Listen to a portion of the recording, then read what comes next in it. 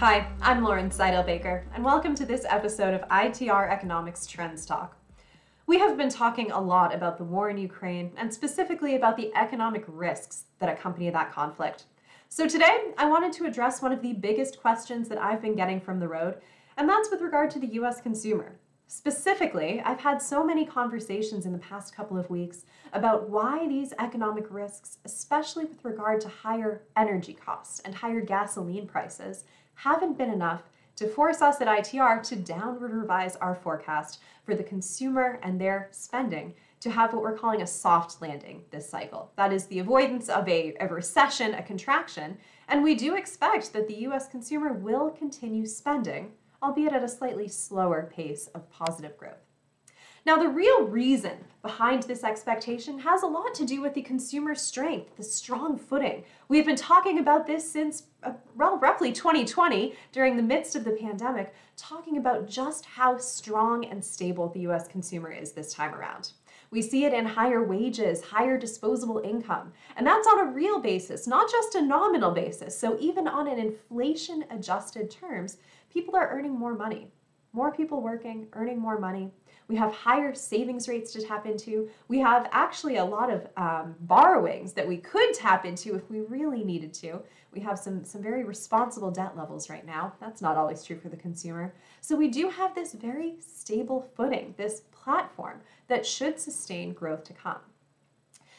And yes, the conflict in Ukraine is causing higher energy prices. We're seeing it a bit more acutely in Europe than we are here in the United States, but nevertheless, prices at the pump are rising, and there's nothing American drivers like more than complaining about the latest gas prices. But keep in mind, we've been here before. We have seen rising energy prices, and we at ITR have run the analysis. We just don't find that rising oil prices or rising gas prices at the pump are necessarily enough to make consumers pull back in other spending categories. In fact, during a lot of previous cycles, we find that while oil prices are rising, consumers are continuing to spend at an accelerating pace. So this isn't just the one necessary condition. And yes, higher costs will be increasing the cost of living. That is a risk. If inflation does begin to outpace wage growth, that is a risk that even those higher salaries won't feel like they're going as far. That real cost of living certainly is a concern for many individuals. But we aren't there quite yet. So keep this in perspective. We can continue spending far beyond a couple of dollar rise at the gas pump. I know it's going to make for catchy headlines. And we do expect that the current quarter of activity, in early 2022, will be the peak growth this cycle. So the consumer probably will start to show slightly slower signs, slightly softer demand signals in the rest of 2022 and into 2023.